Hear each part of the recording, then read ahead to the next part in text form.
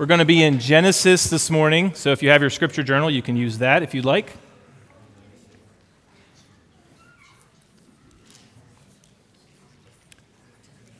If you don't know me, my name's Tyler, one of the pastors here. Hi. Hi. Normally, Matt would be preaching, but we're at one of the most difficult passages of Genesis, so just kidding. No, but in all seriousness, this morning we have come to chapter 34 of Genesis. We've been studying through Genesis. We're in the story of Jacob and his family. This is a sad, tragic, dark story in the life of Jacob. And I think if I was planning what to preach this morning, if we were planning on a topical series, this passage probably wouldn't make it in there. And that's exactly why we preach through books of the Bible here. That's why we go chapter through chapter. We don't just skip over the hard parts or pick the spots that Tyler likes to preach from the most. As we prepare to hear from it this morning, a passage that's been encouraging to me is Romans 15. Go ahead and put that up on the screen.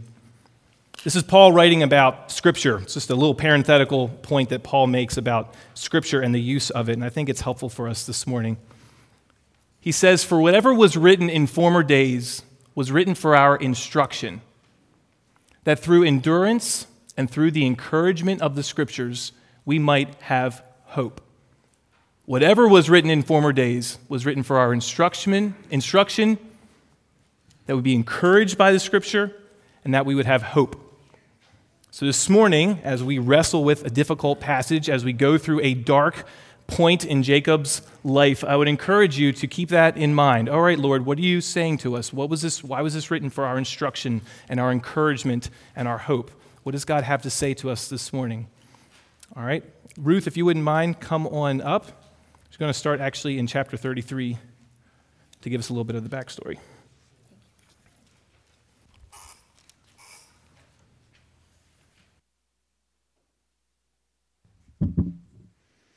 So Esau said, "Let me leave with you some of the people who are with me." But he said, "What need is there? Let me find favor in the sight of my Lord." So Esau returned that day on his way to Seir. But Jacob journeyed to Succoth and built himself a house and made booths for his livestock. Therefore the name of the place is called Succoth. And Jacob came safely to the city of Shechem, which is in the land of Canaan, on his way from Paddan Aram, and he camped before the city. And from the sons of Hamor, Shechem's father, he bought for 100 pieces of money the piece of land on which he had pitched his tent. There he erected an altar and called it El Elohe Israel. Now Dinah, the daughter of Leah, whom she had borne to Jacob, went out to see the women of the land. And when Shechem, the son of Hamor the Hivite, the prince of the land, saw her, he seized her and lay with her and humiliated her. And his soul was drawn to Dinah, the daughter of Jacob. He loved the young woman and spoke tenderly to her. So Shechem spoke to his father Hamor, saying, "Get me this girl for my wife." Now Jacob had heard that he had defiled his daughter Dinah, but his sons were with his livestock in the field, so Jacob held his peace until they came. And Hamor, the father of Shechem, went out to Jacob to speak with him.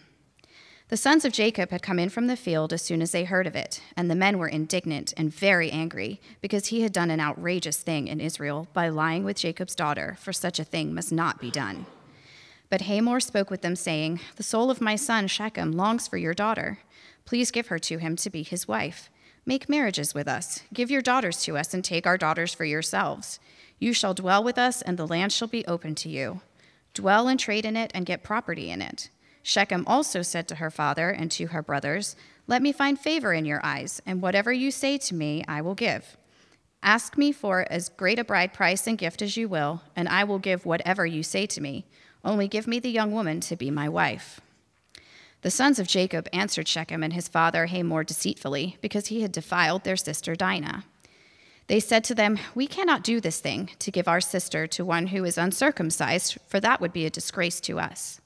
Only on this condition will we agree with you, that you will become as we are, by every male among you being circumcised.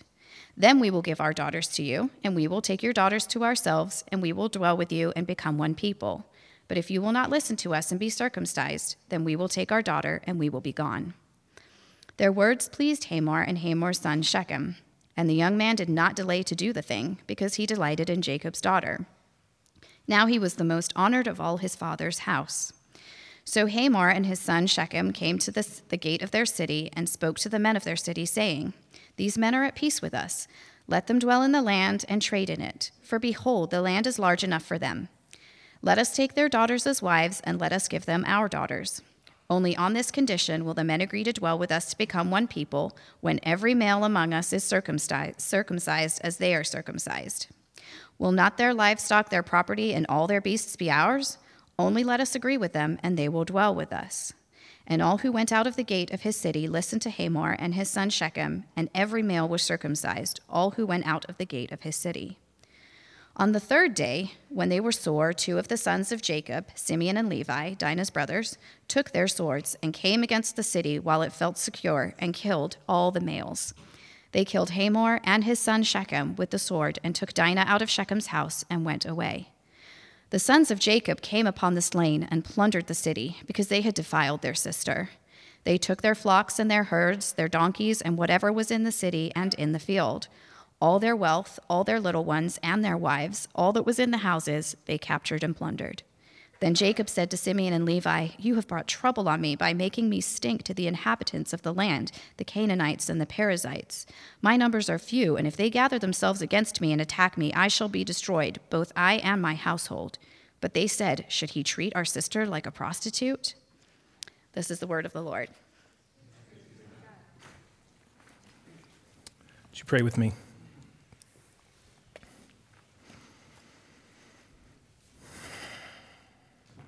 Father God, we come before you as your children.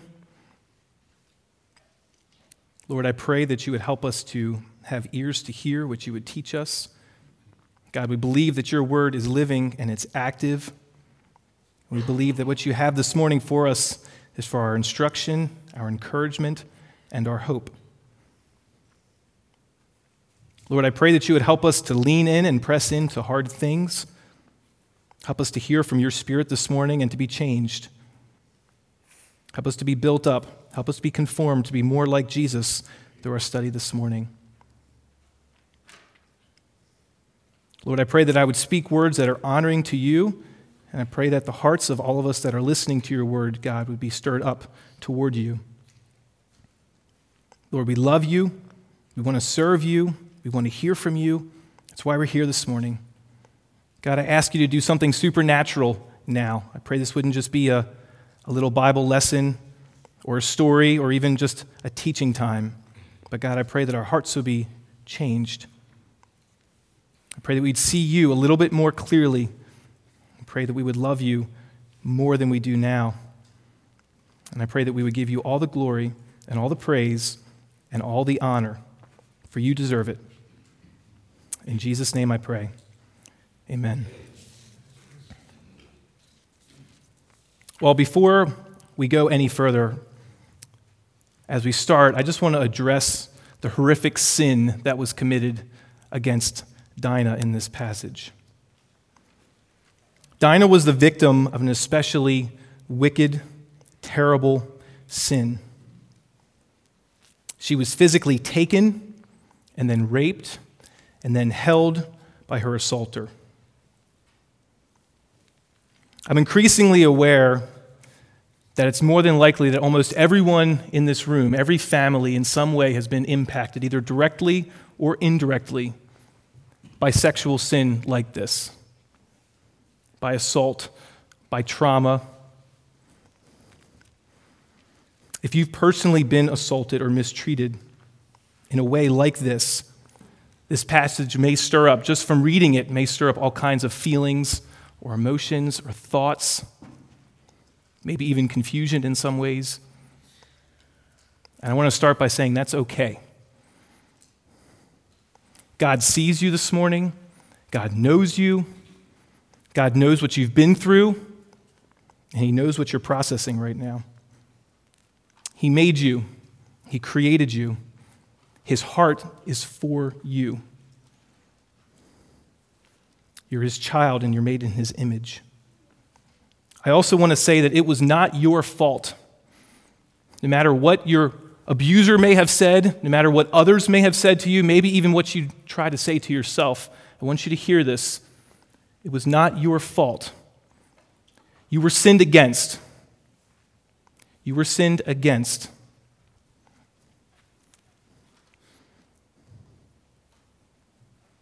It's easy or maybe tempting for us to think of God as being removed from situations when we read like what happened to Dinah here.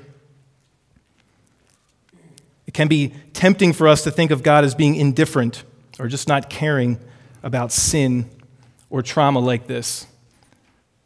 But I want to speak truth in saying that God knows the horror of sin. He knows it personally. He's felt it. And ultimately, every sin committed in the entire universe is ultimately against him. And at this very moment, he is presently aware of every sin that has ever been committed or will be committed. And he's grieved by it. And it angers him. He feels it more deeply even than we can. His holiness is uniquely attacked by sin. One of the difficult parts with a passage like this, and I think even in our lives we've all struggled to some extent, is wrestling with God's sovereignty. We believe God is in control. We believe that God is powerful. He can do anything. He can stop anything. And yet we read a passage like this morning. God could have protected Dinah. And God did not. Certainly, God prevents all kinds of wickedness from happening to us on a daily basis, many of which we probably don't even know exist. But sometimes he lets terrible, awful, and even life-changing things happen to his children. Why is a question that we often ask and we want an answer to, but most of the time we don't get the satisfaction of hearing. God doesn't owe us the why, but we can still trust him. We can still trust in his goodness. We can still trust in his power because we know that he is good and we know that he is holy and we believe that he is in control of everything. And even when we don't know the why, we can say that God will bring perfect and complete healing. God will bring perfect and complete justice and even vengeance for every sin that's been committed, every crime that has been done. In this story, in Genesis 34, true justice is not served. It's just not. If you've been the victim of sexual sin, maybe you feel lack of justice even more strongly. Maybe you're aware how just wrongs don't feel like they're actually righted. I want to encourage you this morning to take heart that God will permanently, perfectly, effectively judge and pour out wrath against every wrong that has been done. He will truly right every wrong. In the proportion of the wrong that was done, God will dole out justice. No scale will be out of balance. God knows his children. He knows you. He sees you, and he loves you. If you have been sinned against sexually like this, most times it is actually helpful to seek counsel, to seek community. You don't have to carry this on your own. You're not alone. You weren't built by God to handle this alone. God has given you a community of believers to help for situations like this. And if you haven't sought counseling before, I really would like to encourage you to consider if that might be helpful to you. If you don't know where to start, you can come to me, you can come to Jordan, you can come to Matt as pastors just to talk, to help, to figure out what a next step could be. We also have relationships with Christian counselors in the area. The church can even help pay for that. We also have people even in our congregation in Christ Church that are trained and that would love to talk with you or help you in any way. We do want to come alongside you in any way that is helpful. If you're young, if you're old, if you're a man, if you're a woman, you don't have to carry this alone. And maybe you're not the victim of sexual sin directly, but maybe you know someone who is. I want to encourage you this morning, be ready to listen. Be prepared. If you haven't yet talked with someone or closely known someone who's experienced this type of sin or trauma, you probably will. And in that moment, when you're speaking with your friend or your loved one, I want to encourage you to listen. Be tender. Be slow to speak. Be prepared to mourn and to weep and to be patient. Encourage your brother or your sister who Jesus is. Speak truth. Remind them of his heart, of his love for them, of his care for them. Church, that's what we're called to do, is to point each other to Jesus, to help each other, to lift one another up, to carry each other's burdens. Jesus gave us his body, as we struggle and fight and war in this world full of sin. Before we continue on, I just want to pray for us this morning to that end. Holy God, we know that sin grieves you, and we know that especially sin like this grieves you and grieves your heart. God, we feel the weight of it. And Lord, I pray for my brothers and sisters that can hear me now, that have been wronged, that have been hurt, that have been the victim. Lord, I pray that you would bring healing. I pray that they would feel your presence, that they would feel your tenderness and your love. They would also feel your strength and know that you are powerful, you are mighty, and you will do justly in the end. God, I pray that you would help us as your church, that we would be a church that loves to listen, that loves to pick up each other, that loves to encourage one another. Holy Spirit, I pray that you would give us gifts that we need to help one another. Lord, I pray that you'd bring healing. Lord, I pray that you'd bring restoration. Lord, we love you. We want to live for you. Help us to have faith. Help us to have belief. In Jesus' name I pray. Amen.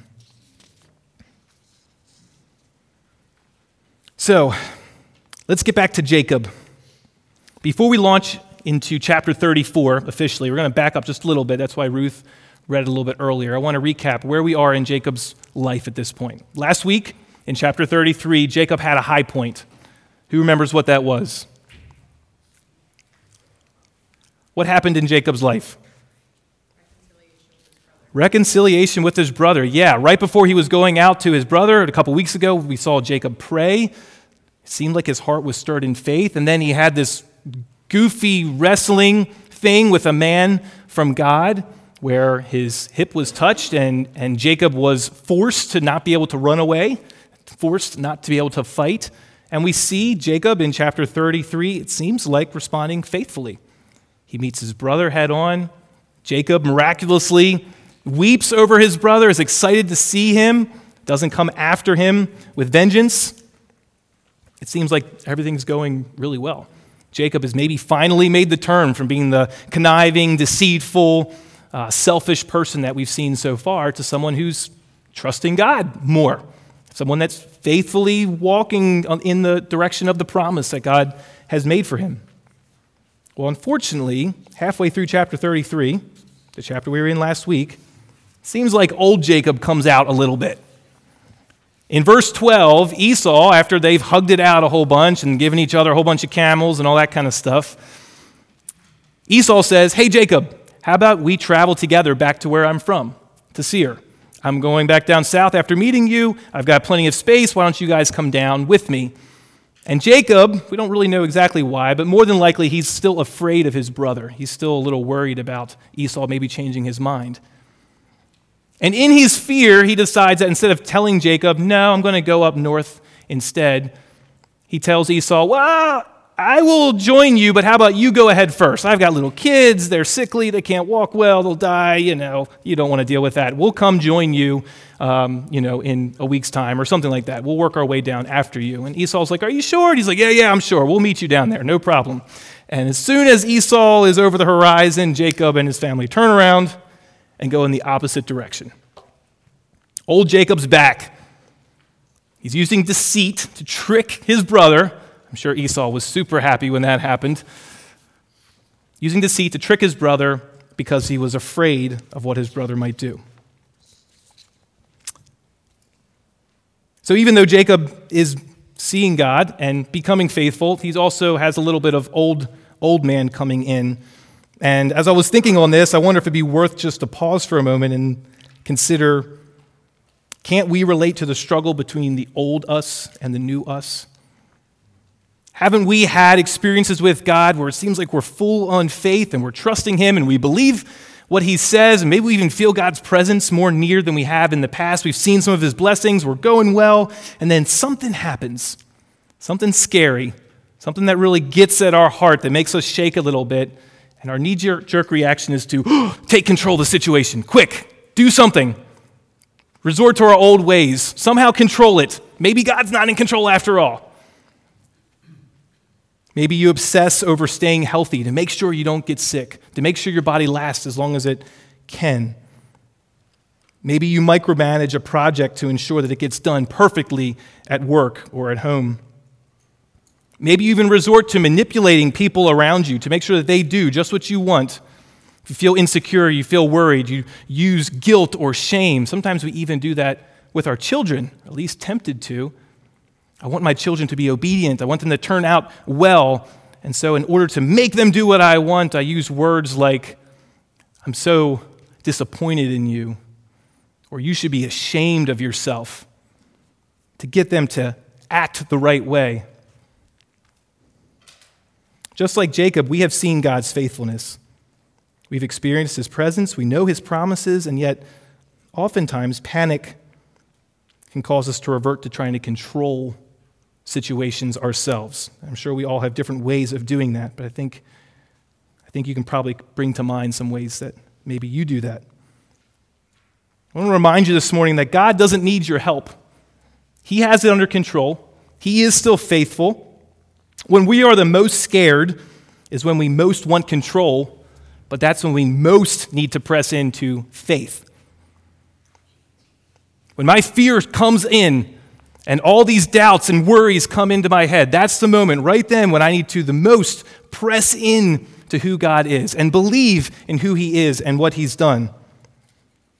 In thinking about this, I was like, what could Jacob have done in this situation to help build his faith? Say in that moment, he's struck with fear. Esau says, hey, come down with me. He doesn't really want to do that. He's worried about what will happen. And if he was able to just pause, freeze the time for a moment, what could Jacob have done? We just saw him do it a couple of chapters earlier. Did anything come to mind to you of what Jacob could do to help stir his faith in that moment?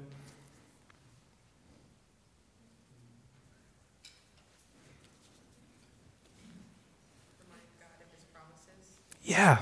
He could remember God's promises. He could speak out God's promises, just like we saw in his prayer. Do you remember that? God, you are the God of my father. You are the God that made a promise to me. You are the God that's faithful. You said you're going to bless me. You said that my people will be a multitude. And if that's true, then I have to believe that you're not going to let me be destroyed by my brother. That would stir up his faith for sure. Maybe he could look back at God's works. God, you have preserved me. I was running away from my brother. I had nothing at all to my name. I've had to run away from my father-in-law. I'm being wandering in the desert, and you still have protected me. You've provided for me. In fact, you've given me riches and wealth that I had no right to have. That can build his faith. And I think you know where I'm going with this. That's the same for us. We can do the exact same thing, maybe even almost more so, because we have way more of God's word revealed to us than Jacob did at that time. We know God's character. We know who He is. We know what He's capable of. We have promises that are directly to us in His words. And so in those moments where you're a little bit afraid or you're tempted to try to grab control, hurry up, I got to manage this, we can run to God's promises and say, oh, wait, I'm tempted to manage this, but I know that you have it. I know that you are the God that created the universe. I know you are the God that called me out before I was even born. I know you are the God that will protect me, that will care for me, and that will work your good purposes. I know you will do that. And I believe in that moment, that's one of the best things we can do to build our faith to trust God instead of resorting back to the way that we would have acted before. I would encourage you to let the all-powerful God govern your life. Let him run it. Let him rule it. He's capable and he's powerful. He won't fail you. So that's chapter 33. Chapter 33 to 34, the end of 33 to the beginning of 34, is something like a 10-year time period, at least. It's a long time. It's longer than Christ Church has even existed, is that little white space at the end of 33 to the beginning of 34. And we get one little story that's told to us that happens over that 10-year time period. One story that maybe took place over, 4 days, a week, something like that. And so before we launch, I was just thinking, if I was going to tell one story to encapsulate Christ Church in the last 10 years, what story would I pick? What one thing would I want to write down so that everybody in the future knows this is who Christ Church was over these last 10 years together? Maybe call out some picnics or some go events that we had, maybe describe peoples whose lives were changed or some of the doctrines that we came to love and enjoy or the way that God worked in our church in providing for us, how we grew, how we loved him more, how we were faithful. Might be some of the stories that I would tell. But God, in his infinite wisdom, through Moses, wrote down one story, and it is the worst of the worst. It is a dark story. He's capturing this whole 10-year period in Canaan. The story of Jacob, the patriarch, the entire nation of Israel is wrapped up in this family right now. And he tells us the worst of the worst story. In fact, it's so dark, there actually is not a single mention of God in this entire passage. God's name isn't mentioned. No one has faith in God. God's not even mentioned in passing by Moses, the narrator. God is devoid in this passage completely. It's as if the very worst story of the whole time period was selected to teach us what it looks like when God's hand is removed. We see God with Jacob in 33. Spoiler, we're going to see God with Jacob in 35. But in chapter 34, it's like we're in a dark period.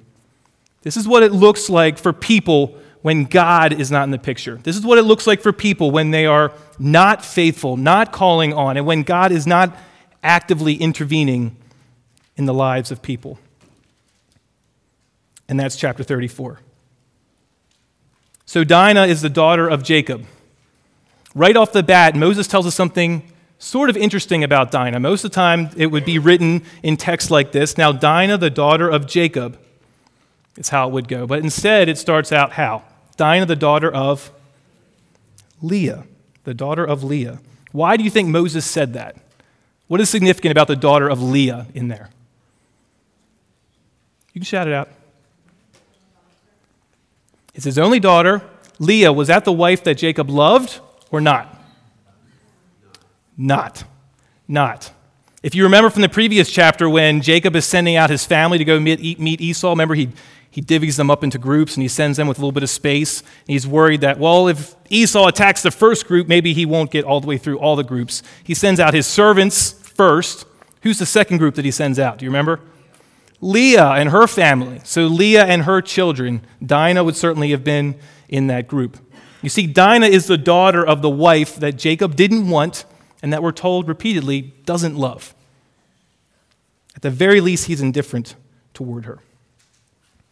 The fact that Dinah goes out like she does is actually another indication that she probably really isn't loved or protected by her father or her family well. It would be strange for a young girl like this, 13, 14, 15 years old, to be sent out among pagans without any male bodyguard or family member at all. And yet Dinah goes out. Maybe Jacob didn't know about it. We don't know for sure. But it doesn't seem like he is exercising care or love or oversight for her. And maybe we could even say that why would Dinah go out in the first place to see the women of the land? Was it perhaps that she was unloved, that she was looking for something better than the family that she was in? In any case, Dinah goes out and she's attacked. She's attacked by Shechem. He's a pagan man that has a lot of power in the nearby city. He lusts after her. He grabs her. He rapes her. And then he holds on to her. She has to stay in his house. And strangely enough, Shechem's heart is still drawn to Dinah. He wants her to be his wife. So he tells his even more powerful dad, hey, Dad, get this girl for my wife. I want her to be mine. In verse 5, Jacob hears what has happened to Dinah. The news has come to him, either directly or indirectly, but he remains silent. Instead, he just sits there and waits for his sons to come in from the field. And his sons come in from the field, and remember, the sons that are described taking action in this story, they are also sons of Leah. Dinah is their sister. They know what it feels like to not be as loved by Jacob. And their hearts, unlike Jacob's, it seems, are moved strongly to protect, to defend, to seek vengeance for their sister. Maybe they're even fueled by Jacob's inaction a little bit, but they choose to seek vengeance on their own. They're not trusting God to work justice. Like I said, God's name isn't even mentioned here. And they decide to hatch this clever plan, and Moses tells us that they weren't planning to be honest from the very beginning. They were planning to be deceitful. They were planning to lie. They probably learned this from their old man. They probably could have chosen 100 ways to deceive Hamor and Shechem, but what did they use? The boys specifically used the sacred sign of circumcision to murder these people. They used the sign of God's covenant, of God's love, of God's blessing on these people. The sign that God was going to bless all the nations, they used that to deceive Shechem and his entire city and to ultimately murder and plunder. The symbol of God's love and favor and grace and mercy was mutilated into a symbol of hate, deception, wrath, and destruction. I think it's fair to say that it seems that Jacob's sons are willing to do anything to accomplish the goal of vengeance. Instead of looking to God, they try to take a shortcut. I think our hearts could at least identify with them in wanting there to be justice, in wanting there to be vengeance, in wanting to do something because there was a terrible wrong that had been done. So in a sense, their destination was right, or at least okay, but the route they took to get there was sort of them trying to take a shortcut. It reminded me of a story, I think it was this summer or maybe last. We went to Raystown Lake with the Hiveleys. And I'm driving my truck and I'm pulling jet ski trailer behind me. Wayne has his truck, he's pulling a boat behind him. We're going to Raystown and we get to this kind of section. I'm looking at the map on Google and we're like, oh, we're close by, that's awesome, but we need to be in this parking lot or section over here. And I'm looking at the Google map and it looks like this. We're here, we got to go like this and land right here. And it's like going to be like a 30-minute drive or something like that. Like, what the heck? Why are we going like that? I can clearly see there's a road from here to here. There's a road. Connects right through it. It's got a name and everything. But Google Maps is routing me like this, around and around. And so looking at my map, Casey, my co-pilot as well, we're like, well, we're going to take this road. It's shorter. Something's wrong with the map. I don't know what's with that. This is a shortcut. Looks like it'll take us only a couple minutes to get there instead of taking 30 minutes to go around. And so we start driving in that direction. We get to the edge of where Google has told us to make the turn, and we're not making the turn. We're going to go straight. This is a shortcut. And we get there, and we get to this section where all of a sudden the paved road stops, and there's a whole bunch of signs all lined up on trees, and they say, do not enter, stop. Basically, like, this is not a shortcut. If you have trailers, they'll get stuck. You're going over a mountain. It's not a type of road you want to be on. Just like, don't do it, don't do it, don't do it. We didn't do it. I know you're looking for an exciting end. It's not that exciting. The point is, it seemed like a great shortcut. Turns out I think it was going like over the mountain and there was not actually a real road there. It was like a trail and all this stuff. It seemed like a great way to get where we were going. We're going on vacation. We're going to the lake. This will get us there faster. There's nothing wrong with going to the lake. But we were trying to take a shortcut to get there that wasn't prescribed by, easy on the analogy, by Google Maps, who knows more than I do in that moment, right? I think in a similar way, Jacob's brothers are trying to take a shortcut. And I wonder, do we ever try to take shortcuts around God in the same way? Do we have a noble or a right end goal, but the way we get there, we don't really like the way it seems like God's doing it, or we don't really understand why he would do it that way. So instead, well, this is shorter. I'll take this direction instead. It's a couple examples. Something like we want to provide for our family, and so we need to get ahead in our job. So in order to do that, we work crazy hours and we neglect our children or our wife. Maybe you want to keep your children from hearing curse words or smelling bad smells, so you avoid interacting with messy people altogether. Maybe you want to accomplish so much for God's kingdom and you have so much good things for you to do that you neglect to rest as God has prescribed for you to do. Maybe you want to hold the perfect theological stance, so you promote disunity in Jesus' church by just avoiding all those other types of Christians who don't see eye to eye with you in every way. Maybe you want politics and the government to honor God, so you use hateful words toward another God-made image bearer to do it.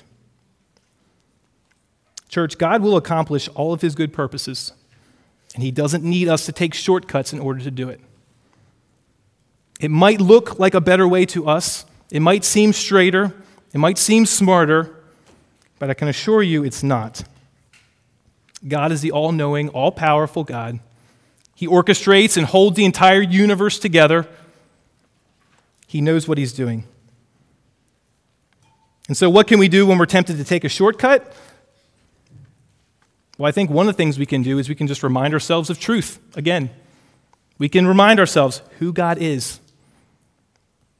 He has me. He's held me. He's set every step that I've taken in my life up until this point. He has a plan for me. He has a good purpose that he's working together. He sees the entire picture, past eternity and future eternity, and every single person, every soul, every interaction, every conversation. His way is going to be the best way. I think in community, we can remind each other of that. I think that can be helpful for us. Remember, this seems right to you, friend, but let me tell you who God is. Let me remind you what he's done. Let me remind you what he's going to do. I think something else that can help us when we're tempted to take a shortcut is just to remember our own limitations. Like me looking at the map. All right, who knows more right now? Is it Google, who's got data from thousands of users and has been inundated with data points saying don't go in this direction? Or is it me, who's never been here before and sees a little straight line in gray and thinks that that would be the better way to go? I think in the same way we can remind ourselves, I'm limited. I don't have all the information. I can't make the best decision, but God can. And we can trust him in that. He is faithful. He is powerful. We can trust his ways. Well, finally, closing out chapter 34, in the aftermath of his daughter being brutally assaulted, his sons unjustly murdering and plundering an entire people, and the holy sign of circumcision being defiled, Jacob finally speaks. We get the only words from Jacob in this entire chapter. In verse 30, this is what he says. Jacob said to Simeon and Levi, "You have brought trouble on me by making me stink to the inhabitants of the land, the Canaanites and the Perizzites. My numbers are few, and if they gather themselves against me and attack me, I shall be destroyed, both I and my household." That's all he says. He's worried for retaliation against him. He doesn't seem concerned with his daughter being attacked or taken. Doesn't seem to be concerned with his sons murdering maybe thousands of people, stealing children and women of that city, plundering it, taking what wasn't theirs. He doesn't seem concerned with the fact that his sons have defiled the holy sign of the covenant that God made with Abraham. He's just worried that he might be destroyed. This isn't a good look for the patriarch. He's only worried about retaliation against himself, and that's it. In closing of chapter 34, I think I'd have to say this has to be one of the darkest points in Scripture. This is the entire nation of Israel. This is all of them in this family, living godlessly, sinfully, doing what's right in their own eyes. And in that, I think it's helpful to remember what we saw in the beginning. This was written for our instruction and our encouragement that we would have hope. What we just read was for our instruction and our encouragement so that we could have hope. So to close it out, I have 3 points that I think are helpful for us and important for us. Number 1, we are slaves to sin. As I already mentioned, this chapter highlights the state of mankind apart from God. We really get a front row seat into what it looks like for man to do what's right in his own eyes. Without faith in God, without direction from God, without intervention from God, we see what man is actually made of. Proverbs 14:12 says this, I think we have it on the screen. There is a way that seems right to a man, but its end is the way to what? Death. There is a way that seems right to a man. Everyone in this story is doing what seems right to them. They're doing the thing that seems logical, or what their heart is telling them to do, or what their experience is telling them to do. Without God, it seems right to Shechem to lust after Dinah and use his power to abuse her. Without God, it seems right to Dinah's brothers to blaspheme God's covenant to accomplish their goal. It seems right to them to not just kill the perpetrator, but an entire city. It seems right to them to steal women as possessions and take little children. Without God, it seems right to Jacob to deceive his brother to save himself, to mistreat and despise his wife and children because they are not his preference. It seems right to him to be indifferent when his child is abused, and it seems right to him to go to any length to protect himself and his interests. Without God, it seems right to look at porn to satisfy your lust. Without God, it seems right to gossip about that woman that has hurt you. Without God, it seems right to lash out in anger at your children when they disappoint you. Without God, it seems right to use alcohol or drugs to dull your pain. There is a way that seems right to a man, but its end is the way to death. Do you hear what this means? Do you hear what this passage is telling us? What it's preaching to us? We cannot trust ourselves. We can't trust even what's in our own hearts. We can't trust our opinions or our thoughts or our experiences. They will deceive us. Our hearts will deceive us. We will be doing what we think is right and it actually be wrong. The side that we think is up is actually down. And we see that on this display in this story that we had this morning. And what's worse than that is we don't know another way. Jacob's family didn't know another way. They were just doing what seemed right to them. And we see sin doing what sin does is that it just escalates and builds one on top of the other. It's like they're trying to fix one wrong by using some more sin, which makes it even a bigger wrong. And so that gets retaliated against with another wrong, and it pushes out into other people. It pushes out into family members. It destroys lives. That's what sin does. That's what our hearts are defaulting to do. I have not the best picture in the entire world, but say this is what we're trying to look like, a nice white rag or cloth like this. I give you the job of I want you to clean up this cloth to make it look like that. This is one that I've used to clean who knows what. It smells pretty terrible. It's got stains on it and grease and oil and all kinds of nastiness. This is supposed to be white. This is supposed to be clean. It obviously represents us with our sin. And I say, okay, now here's the job. I only have one thing that you can use to clean this up. You have to use black paint to clean up this rag and make it white again. I don't care how you do it. You can dip the corners in if you want, or you can dump it all out or just whirl it around inside. And the more that I try to clean up this rag, the more I try to get these spots out by using the black paint, the blacker and darker and stinkier and thicker that it gets. And I can try to do maybe some designs on it to make it be an optical illusion that it looks white to you, but it just gets worse. And that's the same thing that sin does. When we try to fix sin with sin, it just gets uglier, it just gets messier, it just gets more pervasive. And that's point number 2, is that sin always destroys. Sin always destroys. There is no safe sin. It's a cancer. We're told by the world, we're told by Satan, and even our own hearts that we can hold on to just maybe a little tiny sin. This little one that I just pull out every now and then that I enjoy, that I cuddle, that I keep over here in the corner, and other people don't have to know about it. It doesn't have to hurt anybody else. Scripture is clear, God is clear, that there is no such thing. It's like keeping only a small cancerous brain tumor, just a little bit, just in one corner of my brain, but it'll spread. It'll disease the rest of the good tissue. It'll spread to the rest of my body. It'll impact my functions and my abilities. Sin is the same way. And what's worse than just sin destroying us in our lives and the people that we know on earth?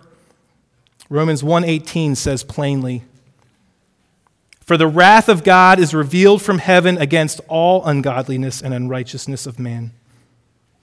The wrath of God is revealed from heaven against all ungodliness and unrighteousness of men, who by their unrighteousness suppress the truth.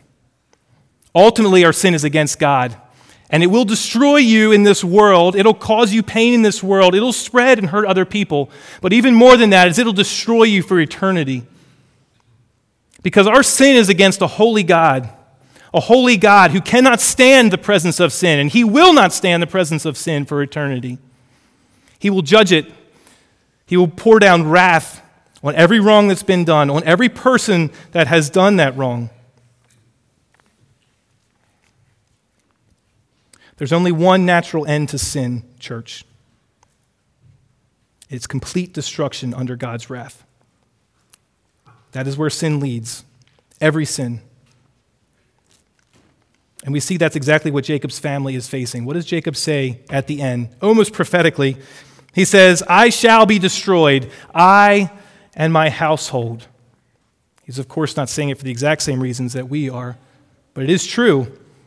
And that is where they are headed. You almost would expect the next wave, chapter 35, would be, so all the people of Canaan came and they wiped out Jacob and his family because they had murdered the Shechemites and done a terrible thing. It feels like this is the last straw. It feels like God certainly should annihilate these people and just start over again. Aren't you kind of almost rooting for Flood 2.0? All right, you can't do the flood, the rainbow, I get that, but maybe we'll do like a volcano or hail or earth just open up or something. Start off with some new people or make dogs made in the image of people or something. It feels like Jacob and his family are just doing everything wrong.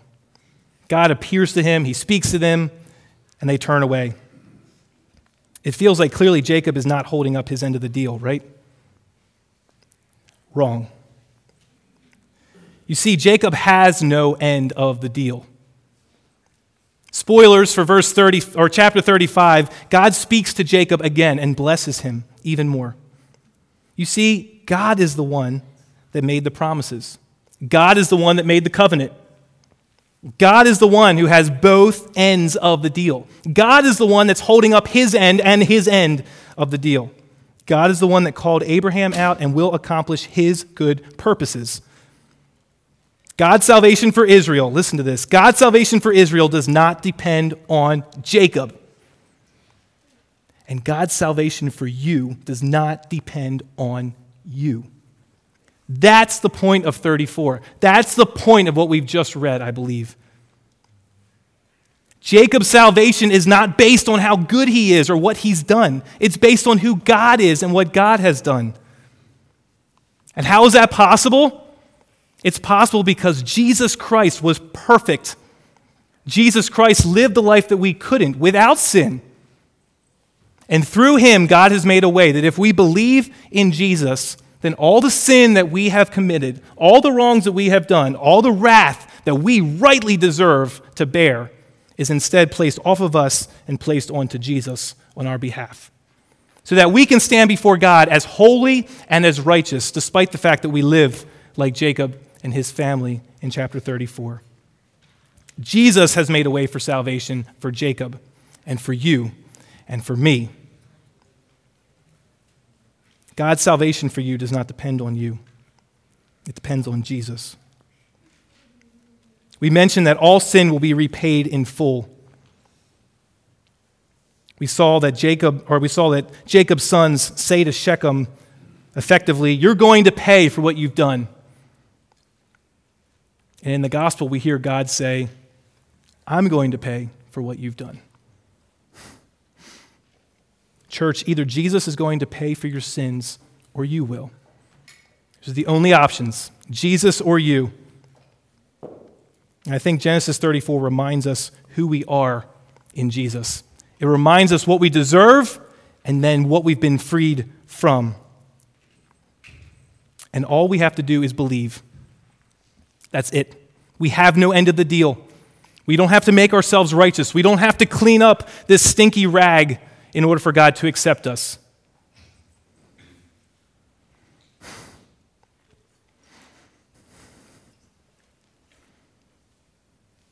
This morning, if talking about our sin nature, what we deserve, if that resonated with you, if your heart was pricked or stirred, if you had a moment of fear of, oh, that's what I deserve, then that's good and that is right. And I would encourage you this morning, believe in Jesus. Believe in Jesus to pay the penalty for your sin so that you don't have to. There is an invitation that is open to you right now. It might not be open tomorrow. If your heart is stirred by what you've heard this morning, the good news of God offering salvation through the Son, then I would encourage you, believe in Him. Believe in Him. You can talk to me. You can talk to many of the people gathered around here. We'd love to tell you more of who Jesus is. We'd love to tell you what He can do for you. We'd love to fill out any questions that you have about what it means for God to not give you the wrath that you deserve, instead give it to Jesus. It's why we're here. It's why I'm here. It's why we're singing to this God, is because He's offered us great news. And then I want to encourage you this morning, if Jesus has saved you, if you stand before Him right now and you say, hallelujah, I'm free, I don't have to pay for my own sin, then I hope this just makes you want to worship Him.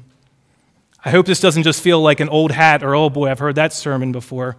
I hope this stirs up all kinds of feelings and emotions and love and joy for a God who would look on someone like Jacob and still bless him. Not because he's unrighteous, but because his righteousness has been fulfilled by judging his Son on your behalf. If that's your story this morning, then I want to encourage you, let your heart overflow with joy. As we sing in a few moments, I pray that you can sing out, full of faith.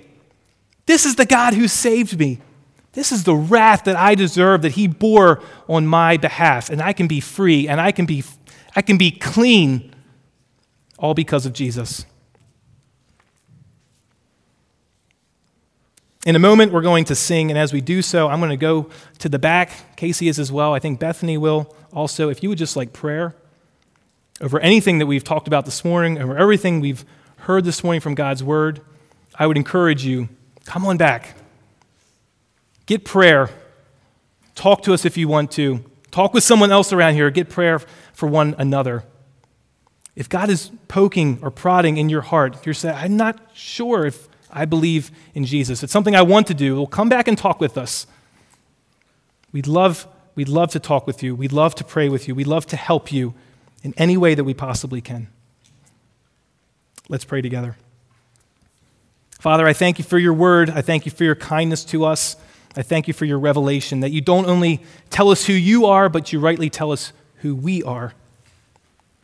I thank you that you love us so much that you won't leave us just to suffer under your wrath, but you have offered your Son to save us. Lord, I pray for anything you're doing in our hearts now, whether it bring healing or bring restoration or peace or conviction. Lord, I pray that you would bring that work to completion. It's by the name of Jesus that I pray, and in the power of the Holy Spirit who is working in us. Amen.